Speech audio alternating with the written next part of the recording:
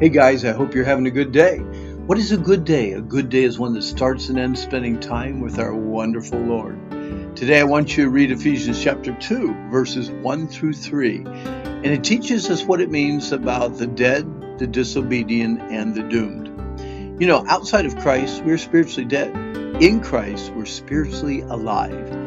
Outside of Christ, we are sinful, dead in sin, trapped in sin, addicted to sin, controlled by sin, and doomed by sin. In Christ, we are saved from sin, alive and free from sin's bondage, alive and free from sin's power, alive and free from sin's penalty or wage, which is death. Outside of Christ, we are walking dead men, spiritual zombies who go through the motions of being alive but are really dead. Outside of Christ, we have absolutely no spiritual life at all. Not mostly dead, but totally dead. In Christ, we are spiritually possessing new life from the Creator Himself. Christ equals life. Christ said, I am come that they might have life and that they might have it more abundantly. Satan equals death. The devil comes as a roaring lion seeking whom he may devour. Outside of Christ, we are a mess. We chose to follow the world's way of living. Outside of Christ, we chose to live disobedient lives, motivated by a devil that hates God, hates God's children, and hates God's word. What do we know about this prince and power of the air? First of all, he seems to direct the evil course of the world, according to John 7:7, which is hateful, according to John 15:19, lustful, 1 John 2:16, and wicked, 1 John 5:19. Secondly, the devil's evil spirit attempts to encourage all mankind to live in defiant disobedience to God and His Word. Paul's next phrase, and I added a few more phrases from other letters that he wrote, describes his sick, wicked, depraved, and satanic lifestyle.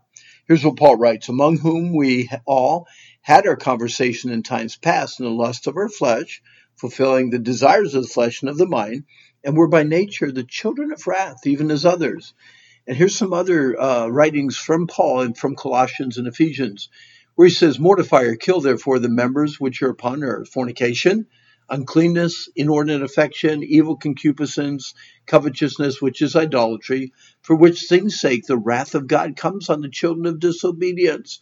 But fornication and uncleanness and covetousness, let it not be once named among you as becometh saints, neither filthiness, nor foolish talking, nor jesting, which are not convenient, but rather giving of thanks.